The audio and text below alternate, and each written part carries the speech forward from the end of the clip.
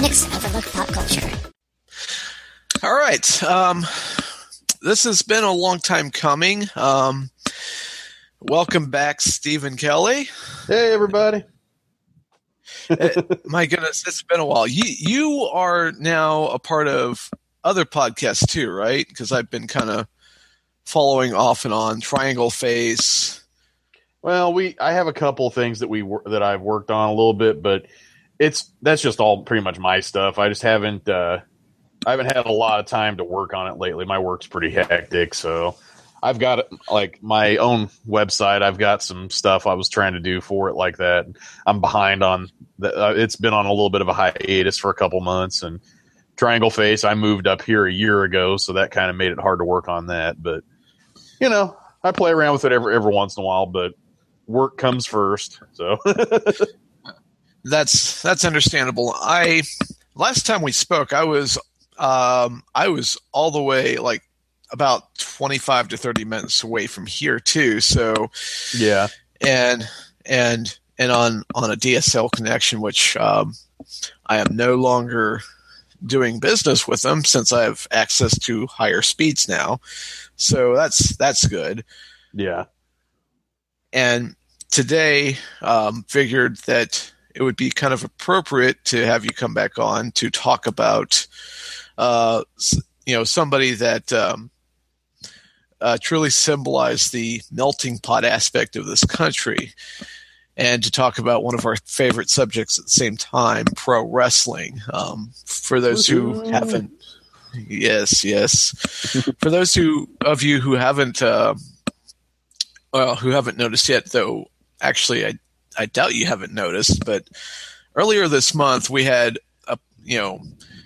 one of the oldest, most active actors pass away. And then shortly after that, Dusty Rhodes, the American Dream, passed away as well. And it kind of took everybody by surprise. It was kind of a 1-2 punch.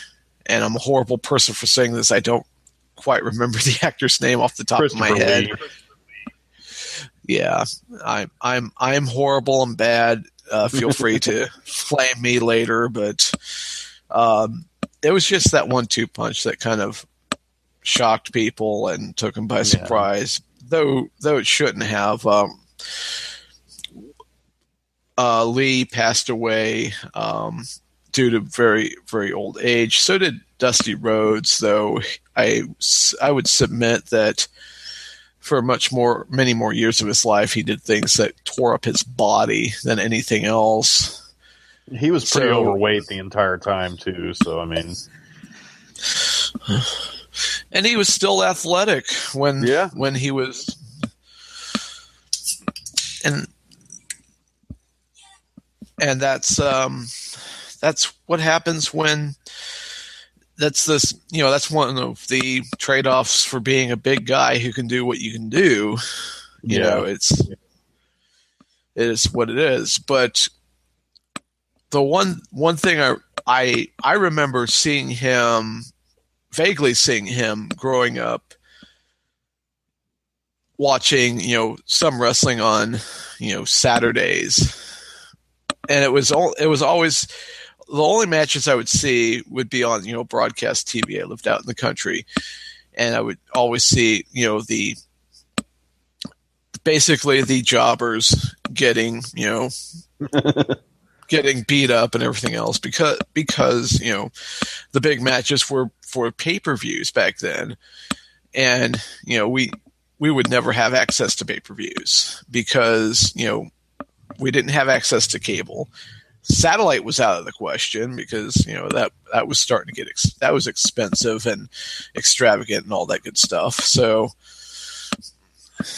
but the one thing I remember about when I first saw him was the polka dots and and everything else. But what are your first memories of him? Well, when I was younger, I watched wrestling in the very early 80s, and that was primarily WWF at the time. And so I actually didn't watch wrestling for a number of years, so I missed Dusty Rhodes' entire span of being in WWF. And, I didn't, when I was a little kid, I didn't keep up with it. And when I was, up until right before the Attitude Era, like at the end of the New Generation era is when I got back into it. I learned about him through his son because Dustin Runnels was on there, I believe in 95, and his over-the-top character, they would reference his father and show clips and stuff, and that's kind of where I got into it. And it wasn't until, I was able to get on and watch old videos from other federations he was in and stuff like that, at the time, too, he was a color commentator for WCW, and WCW was actually my favorite of the two federations, and I always enjoyed him on color commentary. So I think my first real good memories of Dusty Rhodes was watching things like Starrcade 97 and him doing the color commentary during it. Yeah, he's bounced back and forth. Like I said, I barely remembered him in the polka dots and everything else, and yeah, that was like 89 to 90, so it was just a small period there. But according to one documentary on the WWE Network, he somehow made it work. And you and I definitely remember it to this day. But even people, like a lot of people nowadays comment on how when you think pro wrestling, you think Hulk Hogan. But depending on who you ask, Dusty Rhodes' name will also pop up too. One of my supervisors at my retail job, she had a friend who went to college who personally knew Dusty Rhodes. I think they were a relative or something like that. Oh, nice. And so she would, that's how she would recognize him on television and everything else. So I was like, wow, that's pretty nifty. He was kind of a one-of-a-kind person, kind of different from a lot of other people. And when he passed away, one of the things that was, shared on my timeline was somebody saying I wasn't a huge pro wrestling fan, and going through the whole spiel about, how somebody was suffering from, cancer and everything else, going through rounds of chemo treatment. And I actually pasted it into our show notes here that we were setting up for the show. And somebody going by the name of Homer Shadowheart, he posted this on June 11th. And here's what they had to say. I'm not a fan of pro wrestling, but when my sister Jeannie was in remission from leukemia, we went to Las Vegas. She was still bald and very thin, was a huge fan of the WWF. I guess some big event was in Vegas at that time, as there were WWF stars all over the place. She and I were eating at a restaurant at a hotel. Jeannie looks over and sees like 8 of these guys sitting there eating. He said, "Oh my God, I would love to go get their autographs, but I just can't do that. I look awful." I grabbed a handful of napkins, walked toward the table where the wrestlers were eating. I know it was rude, but Jeannie was my best friend, so it was going to be rude. As I was walking, I ran into Barry Windham, who was also walking toward the table. I said, "I'm sorry to bother you, but my sister over there would love to get your autograph. She just went into remission from leukemia and thinks she looks awful." Windham then said, "Fuck you, I'm eating, go away." I turned to walk away, and when I did, I hear a voice say, "Hey man, what did you need?" I turned around, it was Dusty Rhodes. So I walked over and told him what I had asked for. He dug in a duffel bag he had pulled out a WrestleMania shirt and a Sharpie. He looked around the table and said, "We are all going to sign this shirt." He looked at Wyndham, who had sat down by now, and said, "If you have a problem with that, I'll hurt you bad, boy." The shirt was signed by all Dusty had as for Janie's name when he signed it. I thanked him and apologized for interrupting their meal. As I walked away, I could feel someone behind me when I got back to Jeannie. She was crying as I gave her the shirt. Then I heard someone say, "Excuse me." It was Dusty Rhodes. He leaned down, kissed Jeannie's cheek, and said, "You look great, hon, and you are my hero." That was the highlight of our trip. Jeannie died roughly a year later. I don't know anything about Dusty Rhodes as a wrestler, but I know he was a good human being, and I'm always sad when good human beings die. R.I.P. Dusty. It's an awesome story. Yeah. I think reason why, I was, going through some stuff online, and, I found a clip of Wyndham kind of disagreeing with Dusty's booking decisions or booking style, or they just had a different thing. And have they always had issues with each other? No, I know Dusty had a lot of enemies back then. I mean, anytime that you're the promoter for a federation, you're going to rub people the wrong way. And that, I don't know exactly when that took place or anything, but he very well could have, been pretty high up into something at that point. So knowing he had a WrestleMania shirt, I don't know, that was probably in the early 90s, but because that person doesn't have a date on there, do they? But Dusty had a lot of power either way, and he was the head booker for WCW for quite a while, and after Flair left, so I mean he had a lot of power, and I wouldn't be surprised if people begrudgingly went along with what he said, and they may not have liked it. So right, and that's why I thought about it and go, well, he was decorated career, but not always without controversy. And I know it's kind of late into the game, but he was billed as 6'2", 275 pounds from Austin, Texas, and of course the bionic elbow was his signature move. At least he was 3-time NWA World Heavyweight Champion. He had World Tag Team Championship reigns, including a 6-man Tag Team Championship, numerous TV title reigns, and U.S. title reigns. And I think that's, there was, other than local groups, he never really got any major championships beyond that. Yeah. Which I find kind of sad. Well, at the time, you have to remember, though, the NWA title was, the be-all, end-all for a long time. And Central States Wrestling, he started out actually around where we are, and he was actually the Central States Wrestling champion for a while, and that was Kansas City. That was their main federation, pretty much, this area. Right. So, but Vince McMahon never said, "Hey, let's give you a run." Yeah. It was just like as if to say, "Okay, you may have been really big over here, but you're just another guy here." Yeah. Well, and McMahon also he's kind of lends himself towards wanting the big muscle guys to be the champion. He has a set look that he goes with for world champions. Usually it's, that has started to falter in the few years, but for the longest time he would go for someone with, a great physique over someone that could wrestle, or, very few and far between would someone like Mick Foley, get the title or something like that. Where it would get ratings and for sure and things like that.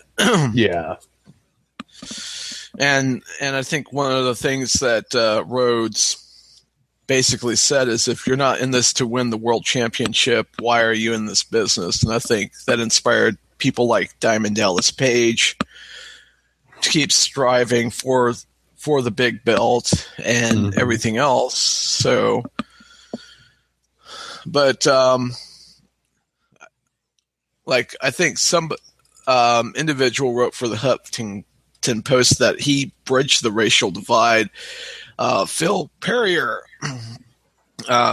stand-up comedian, talked about how, and this is really cool, by the way, because apparently Muhammad Ali was influenced by pro wrestling. Muhammad Ali was influenced by a guy named Gorgeous George. Oh, go away, you freaking ad. I hate you.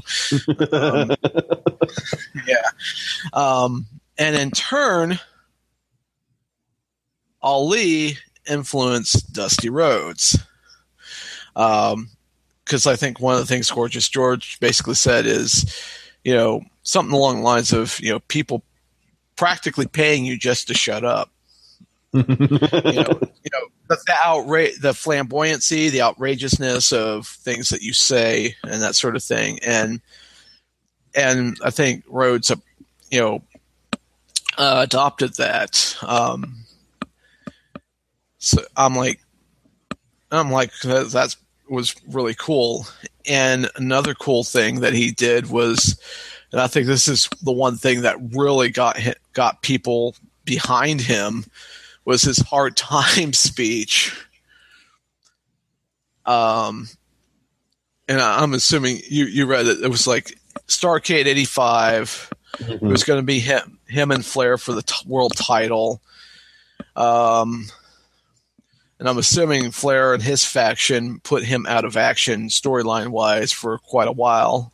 Well, if I recall, and I could be wrong with the lead up, but I know during their larger feuds, the Four Horsemen, quote unquote, broke Dusty's arm and stuff like that. So, I mean, that they messed him up for quite a while in storylines and everything. And for him to, come back after that was pretty crazy. And it was the one thing that when he did this speech, people at first seemed indifferent, and then all of a sudden he goes into the whole spiel, and they're like, yeah, and they're getting behind him. I'm not going to do the whole mimicking of him because I would butcher it, but in his hard time speech, he says, first of all, I would like to thank the many, many fans throughout this country that wrote cards and letters to Dusty Rhodes, the American Dream, while I was down.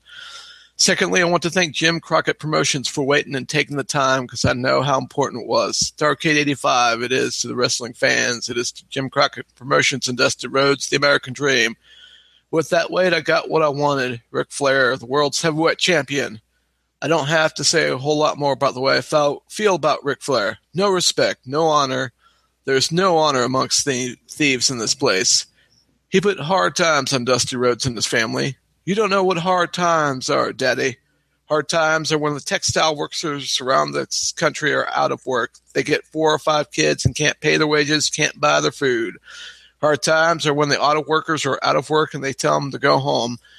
And hard times are when a man has worked at a job for 30 years, and they give him a watch, kick him in the butt, and say, hey, a computer took your place, Daddy. That's hard times. That's hard times. And Ric Flair, you put hard times on this country by taking Dusty Rhodes out. That's hard times. And we all had hard times together. And I admit, I don't look like the athlete of the day. Supposed to look. My belly's just a little big. My honey's a little big. But, brother, I am bad, and they know I'm bad. There were 2 bad people. One was John Wayne, and he's dead, brother. And the other is right here.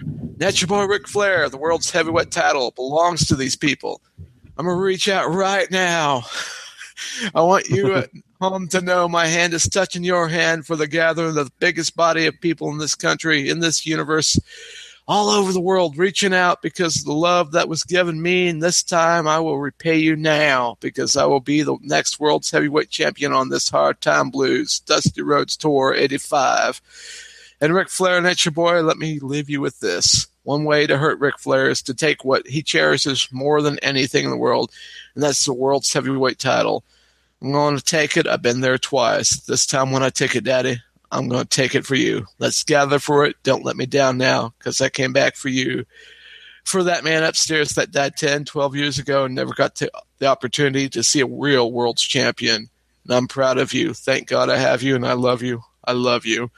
and that's I think that's when he took off right after, really took off, because everybody,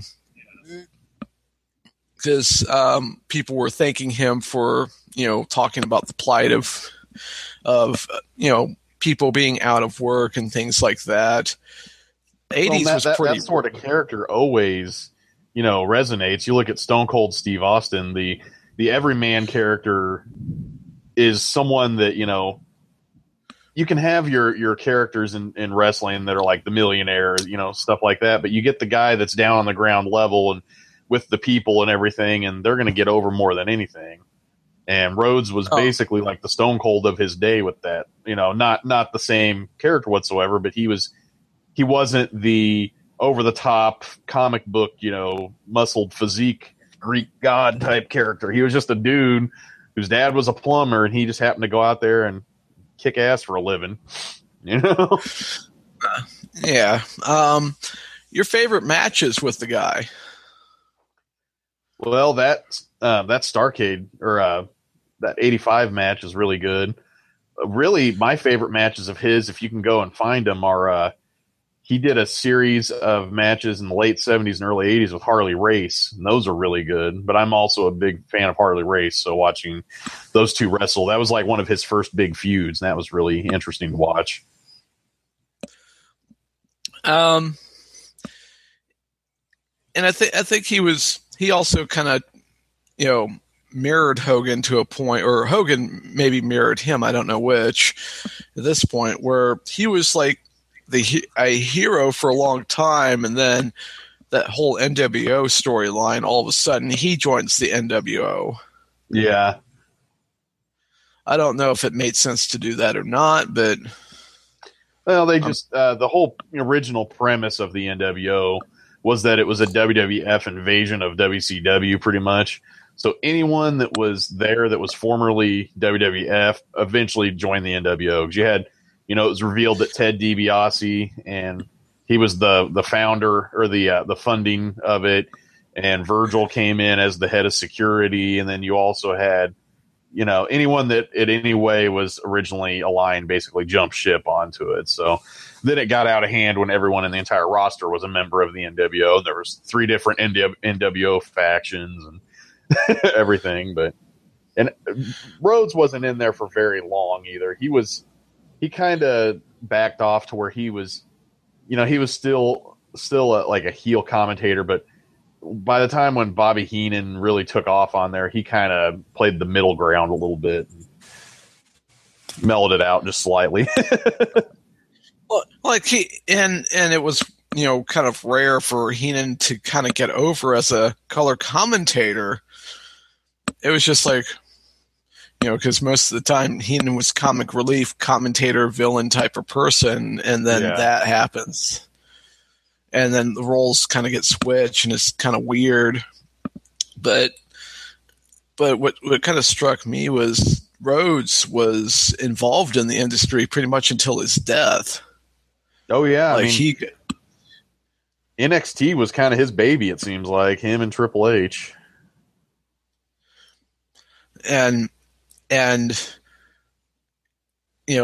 people were commenting on how, a meeting in his office, he would light a candle, put his feet on the desk, and just paint a canvas of his quote unquote vision, next vision of sorts, and boom, there you go.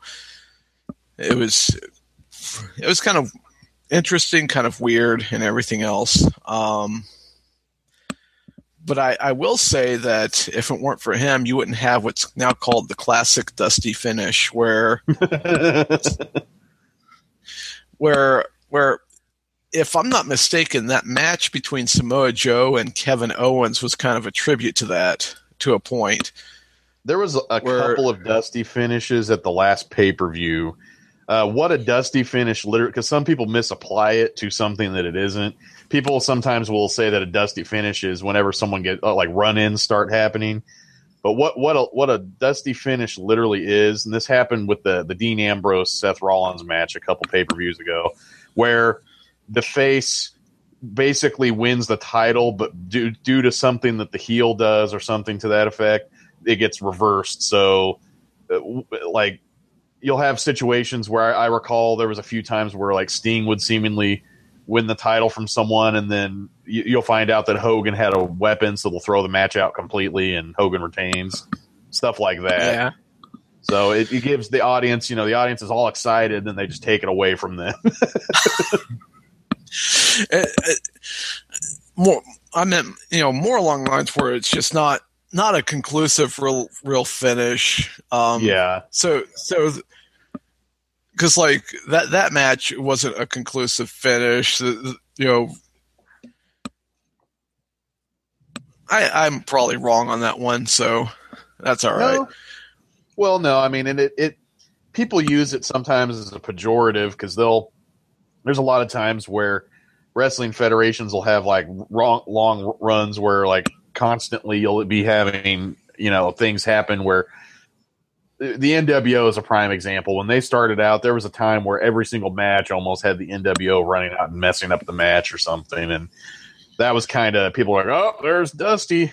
Dusty's doing his normal stuff, Because like, one of the hallmarks of that is it's not a definitive conclusion. Things are kind of up in the air, and things like that. And I kind of noticed that with Joe and Owens, where referee tries to get it back in the ring. Mm-hmm. They don't get it back in the ring. The match is thrown out. Double count. They're still fine. Yep. Where it's just, this isn't over yet. They're going to meet again, probably, something like that. But yeah, I did notice that with Ambrose and Rollins, where Rollins, pulls the referee over into harm's way. A new referee comes out, but Ambrose wins by disqualification. Yeah, and left that up in the air, and I'm like, oh man. Because I was like, wait, he won? I was like, wait, there's a punchline somewhere. Yeah, you could tell that it wasn't the time for that. You could just tell that wasn't going to last very long. I was like, wait a minute. I'm waiting for it. Yep, he's still going to retain. That happened to Brian Kendrick, I think. He won the title for like 2 seconds, and then it got reversed on him, I think. Can't remember who he's wrestling, but something weird like that went down. Oh man, that was. But some of the controversies throughout his career. There was the whole booking thing, though. He wasn't the first wrestler to be Booker at the same time. There was Kevin Nash who did that not without controversy. Well, there's worse people too, because you had like Vern Gagne. Made his own son a champ who had no business being a son. Eric Watts, or being a champ. Eric Watts did that with his kid.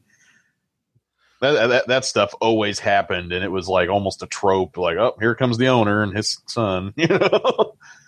The Von Erichs, that's another one. And then there was one of the incidents I was reading about when Ted Turner bought what would then become known as World Championship Wrestling. The Road Warriors, took one of their spikes and jabbed it into, Dusty's head, and blood was gushing out, and Rhodes was fired because of it. Wow. Because they were trying to not have blood or anything like that, and it's just like, I think it was during the Bill Watts era too, wasn't it? Oh, was that back when they were trying to be like super hardline, like good, like rated G basically for kids and stuff? I know Watts made a bunch of bad decisions back then, and then again, Watts, if I recall, was the same person that introduced Harlem Heat as like slaves, pretty much. So he had his, originally, originally they were called Cain and Abel, and they were led out by a Southern plantation owner character with chains and everything. It was you see a picture of it and you're like, ooh, this was different times, huh? and I don't think Watts realized exactly how controversial that was going to be. And when everyone got mad, he was like, "Oh crap, Harlem Heat, huh? We'll do that instead."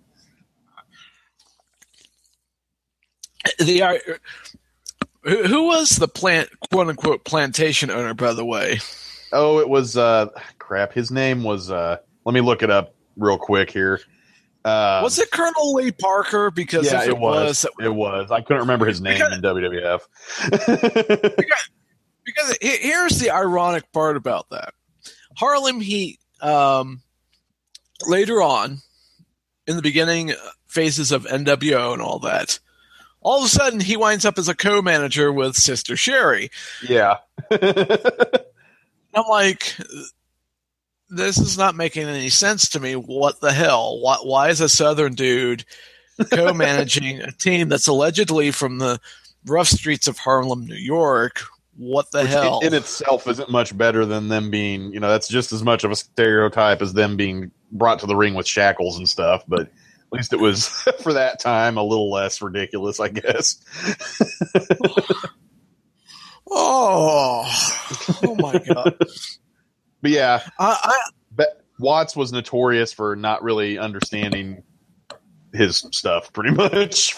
This is, I wasn't there, but I've read plenty of books and shoot interviews and stuff, and people don't usually have much good to say about him, so I don't know. I mean, I'm sure some good stuff came out of it, but when you have things like "Thou shalt not throw somebody over the top rope," oh God, that was awful. Things like no mats on the outside of the ring to discourage people from jumping out and stuff, I'm assuming.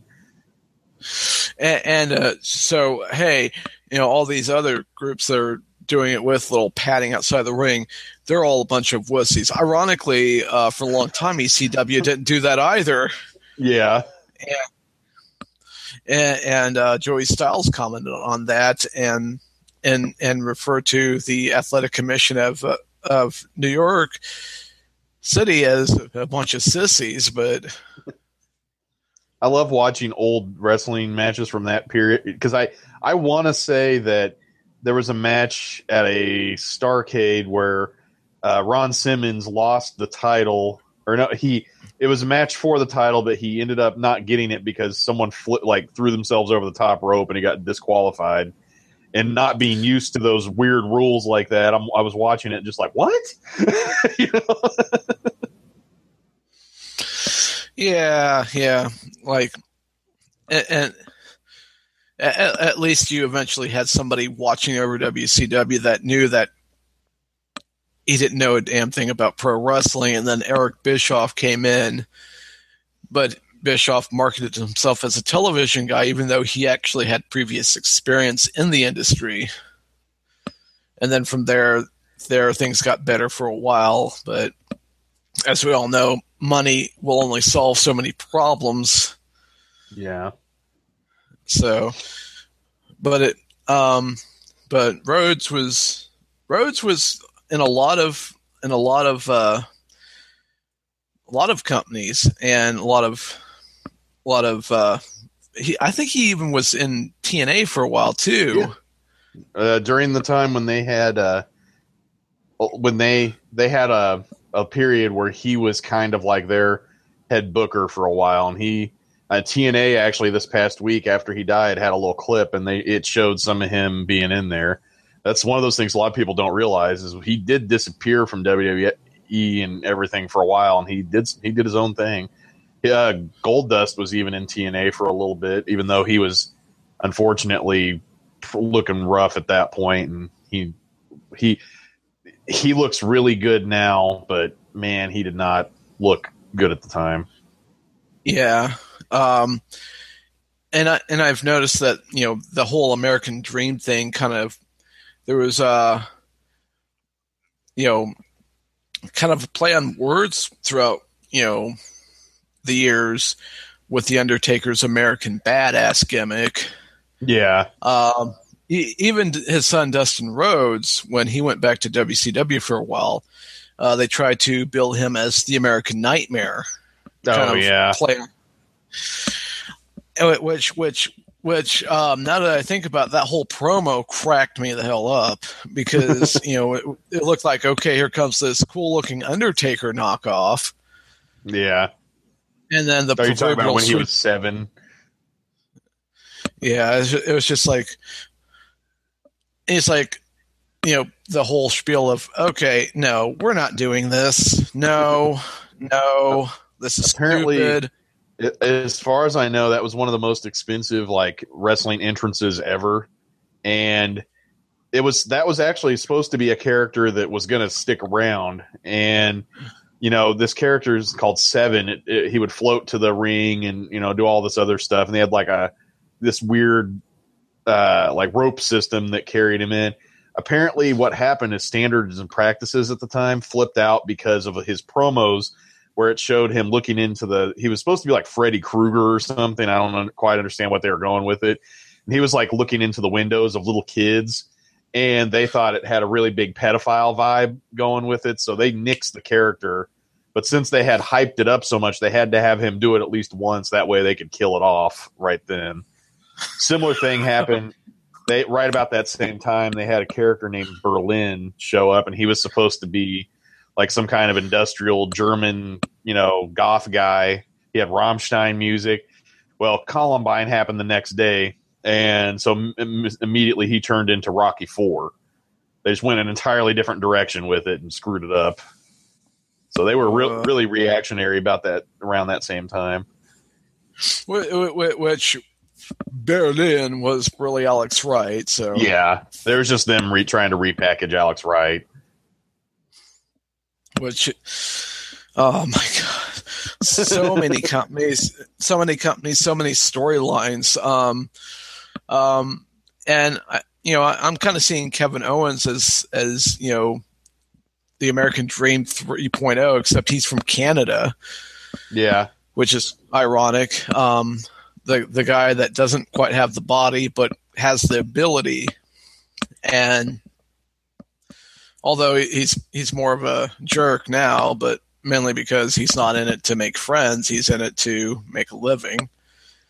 They'll eventually turn him babyface. I mean, if you ever listen to him on podcasts and stuff, he sounds like the coolest dude ever. His hobby is going to zoos.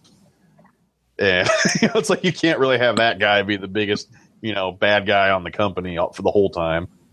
Right. And but Rhodes had an influence on him as well as many other people. And at some point I may create some sort of fan video where there's a montage of memories and things like that from a lot of people, and to briefly touch upon it in light of recent current events that were very, very tragic in South Carolina. And I thought to myself, wait a minute, Rhodes is a perfect topic because Rhodes embodied that melting pot spirit. You had plenty of conflict between different points of view from time to time, but he was still able to, melt some stuff together and make it work. Well, and the thing that always confused people about his gimmick is that he essentially was a redneck, a big white dude that sometimes would wear a cowboy hat, but he talked like he was a black guy from up north. And that was for a while he had his manager Sapphire, just kind of pushing that along. It was this whole, he was the everyman. But he wasn't just the everyman for white folks. He was the everyman for everybody. He was agreed. And I think it was kind of shattering a stereotype myth because frankly, there are people from the South who may not sound like they're from the South. Oh yeah. And we kind of forget that, and we try to stereotype them, and then we try to stereotype people up north, East Coast, West Coast, Midwest, and say, oh well, that's classic Midwest or classic East Coast mentality or some nonsense like that. And we kind of forget that everybody is different to a degree, similar but similarities abound, but a little bit different. And I'm like, the bionic elbow, throwing a bionic elbow onto all of that, is a thought I relish. But I'm definitely going to have to go back and watch some of his matches. I think he introduced Dustin Rhodes to the business, his son, and they even tagged in WWE once.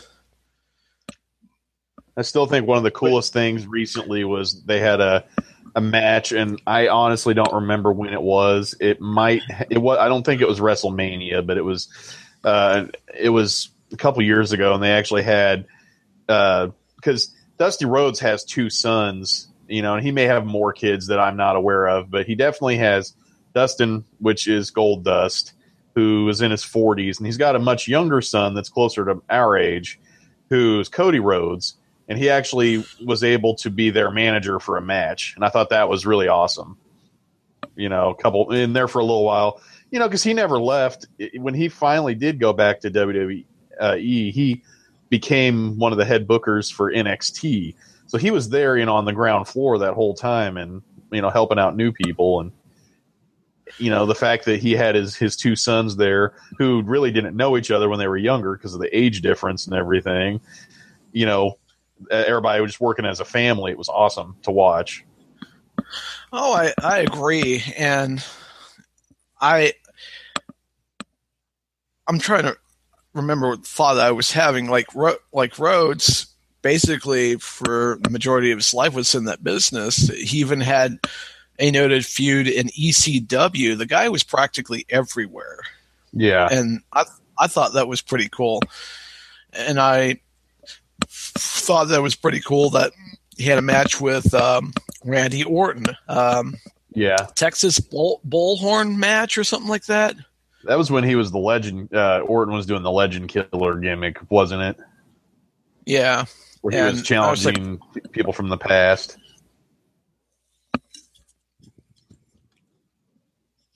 Oh, yeah.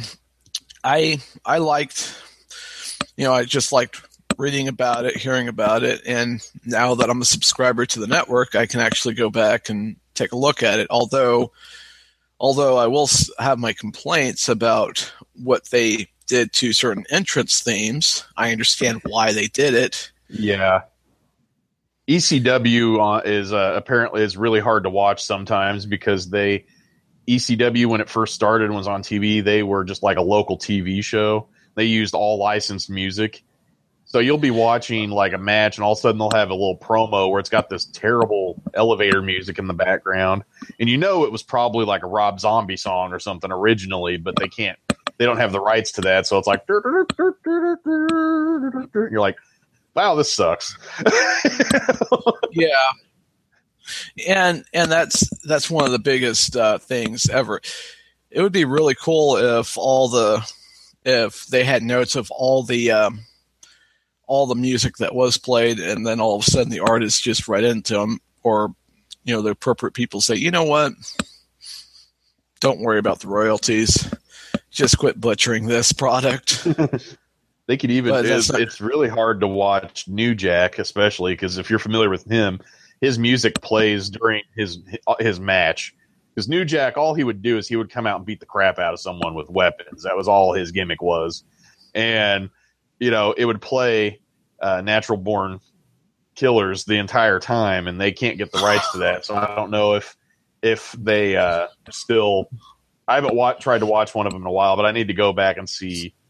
But I noticed that happened with like in ECW especially. Like they had cover songs of popular music, but rights issues and everything else. It just it makes it hard. Right. But editing Diamond Dallas's Page's entrance theme, like, thinking to myself, you do realize that they altered it just enough to where they couldn't get sued. So why are you altering it now?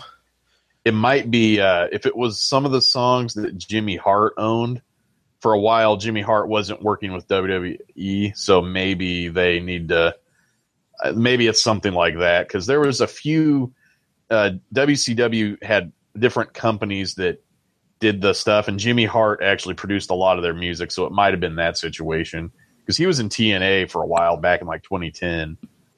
Right. But I don't know if that's because I'm pretty sure he's there now because he hosts a show, I think, on the network. So I don't know. I mean, a lot of it I can understand why, and most of it you can just get past the entrance promos and watch them like Goldberg. They altered to the modern theme, which different music. Oh, they that used sucks. this modern. No, they used this modern WWE theme, which makes no sense whatsoever. Yeah, that's a public domain song. You'll see Goldberg's theme on like World War II videos and stuff. Like, I'm like, well, what the? I don't understand their decision behind it. Maybe it'll change when Vince McMahon passes away. I don't know, but yeah. But just throughout the years, though, it's amazing kind of seeing people come and go and being there for many years, and now that person, the influential figure who convinced DDP to go for the world championship and influenced others, is now gone. And not to mention, I like your thoughts on the whole TMZ thing, posting the 911 call. Yeah, that was awful. I didn't bother listening to it. I figured. No, I didn't want to even do it. That's rough. Because did they go too far? Well, and it's like it's kind of like what happened when Robin Williams died. At one point, there was like I can't. It might have been CNN because this sounds like something CNN would have done. They had a helicopter flying over his house, and here's Robin Williams' house, and he's dead inside there, and we're gonna find out, blah blah blah. And it was like just in horrible taste. And it's that was ABC, by the way. I only remember ABC? Because of Maddox. I remember it was ABC, and they eventually quit doing that shortly after public criticism. It's like it's one thing to want to break the news like, hey, we've learned that this person has passed away, but you can't go and let's get a camera there and let's take it. There comes a point where we don't need to know. I don't want to know. That's sad. And it's disrespectful. It's no worse than when people get mad when when military funerals get picketed and stuff. That's basically what's going on. But since they're in the public eye, people are like, it's cool. And it's not like when I was pointing out how people were putting, say, Steve Jobs on a pedestal, and I'm trying to remind people he was human too, like everybody else, and he had his faults. And people thought I was talking bad about a dead guy. No, it's I didn't post a 911 call or anything like that. But I've got my limits too, and that was one of them. And I read about that, and I was like, oh, great. Because to me, later on, years down the road, that'd be one thing to throw something like that in a documentary. The Panic Boys, he's fallen, he can't get up, and that sort of thing, and then fade into that and go back through the person's life and all of that. But shortly after, could be seen as some poor taste too. I will hand it to the people that frequent the TMZ website. If you actually look up that article where they post it, and I'm not saying to do it, but I'm just going to skip the whole top part, but everyone just is slamming them. Someone says, I wouldn't have put this out there. Privacy should be respected, even if the person taking the call wasn't the best. Good grief. This is more of a personal thing, I would think. And these are people that go specifically to TMZ to read gossipy stuff, and they're kind of like, okay, this is in poor taste, guys. Really? So yeah.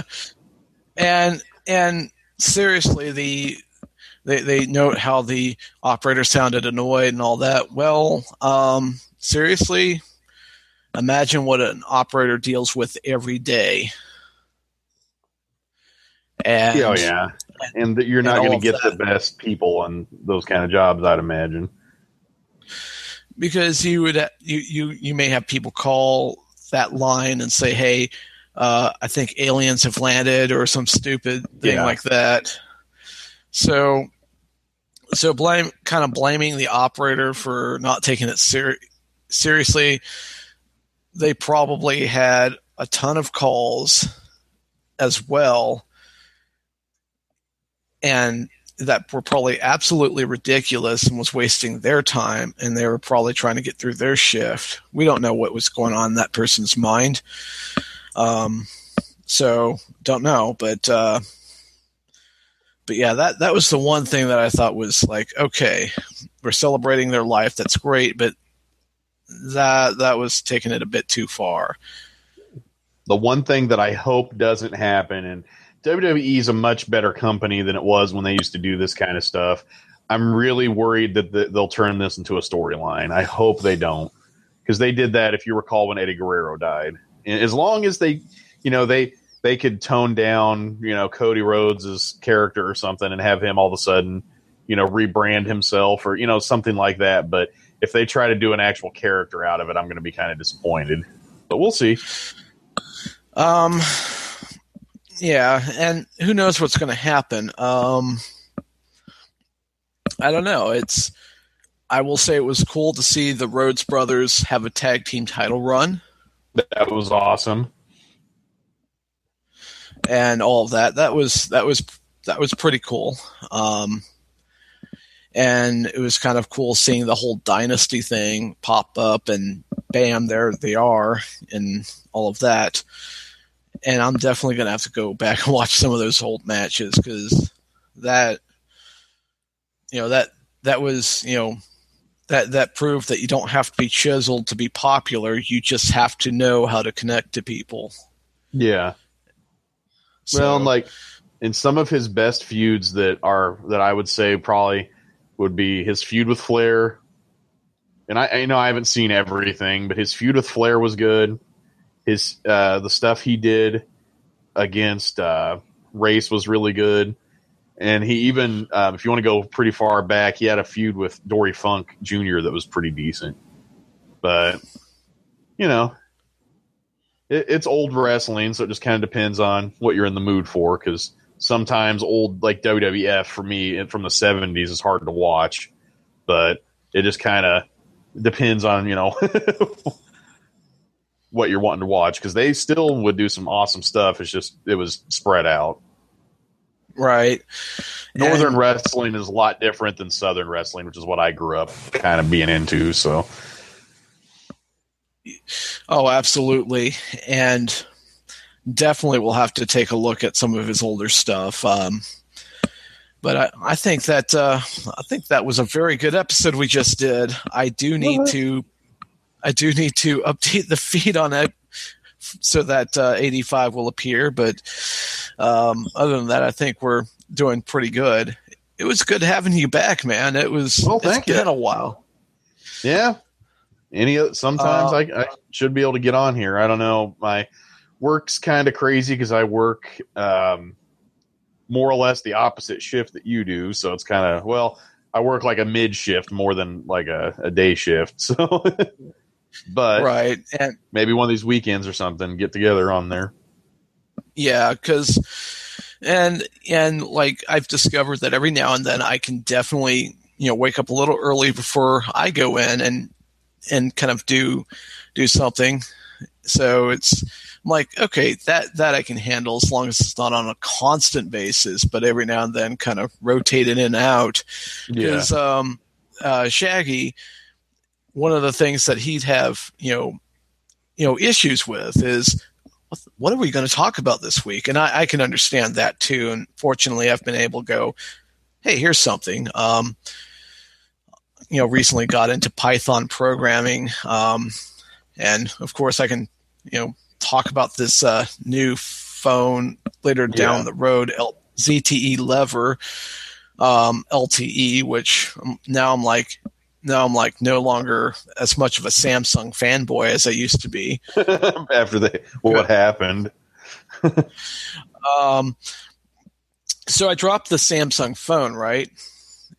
I bought a case for it to protect it. It didn't quite protect it like it should have.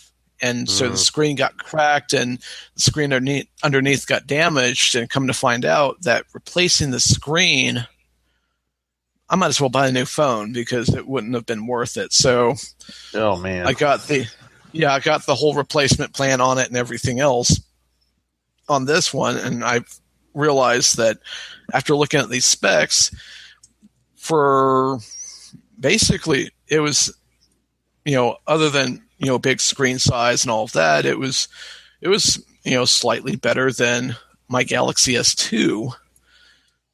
Actually, it was much better. The only thing I miss is 10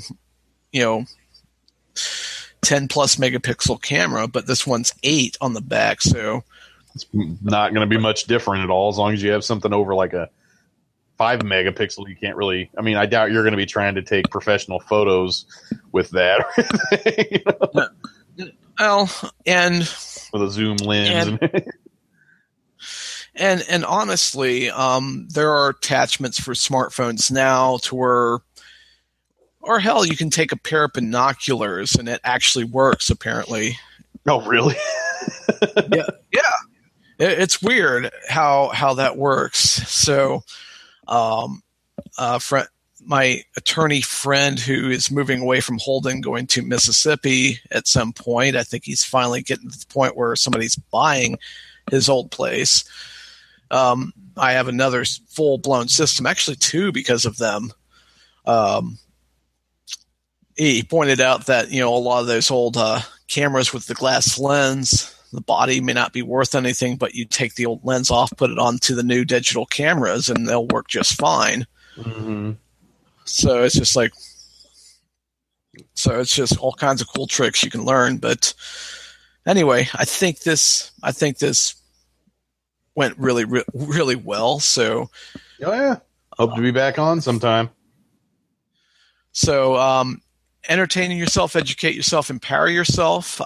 If you have any topics, suggestions, ideas, etc., drop us a line, 660-474-0345. Leave a voice message.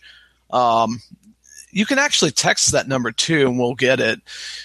And you could very well wind up on a future episode of the podcast, unless you're like, don't just hear us out, and we can do that too. But I'll be updating the website a little bit more and everything else in the near future. It's just, work's been kind of busy and things like that. And believe it or not, I'm still kind of settling in. I now own a real mattress, for example, because my airbed kind of popped just by turning.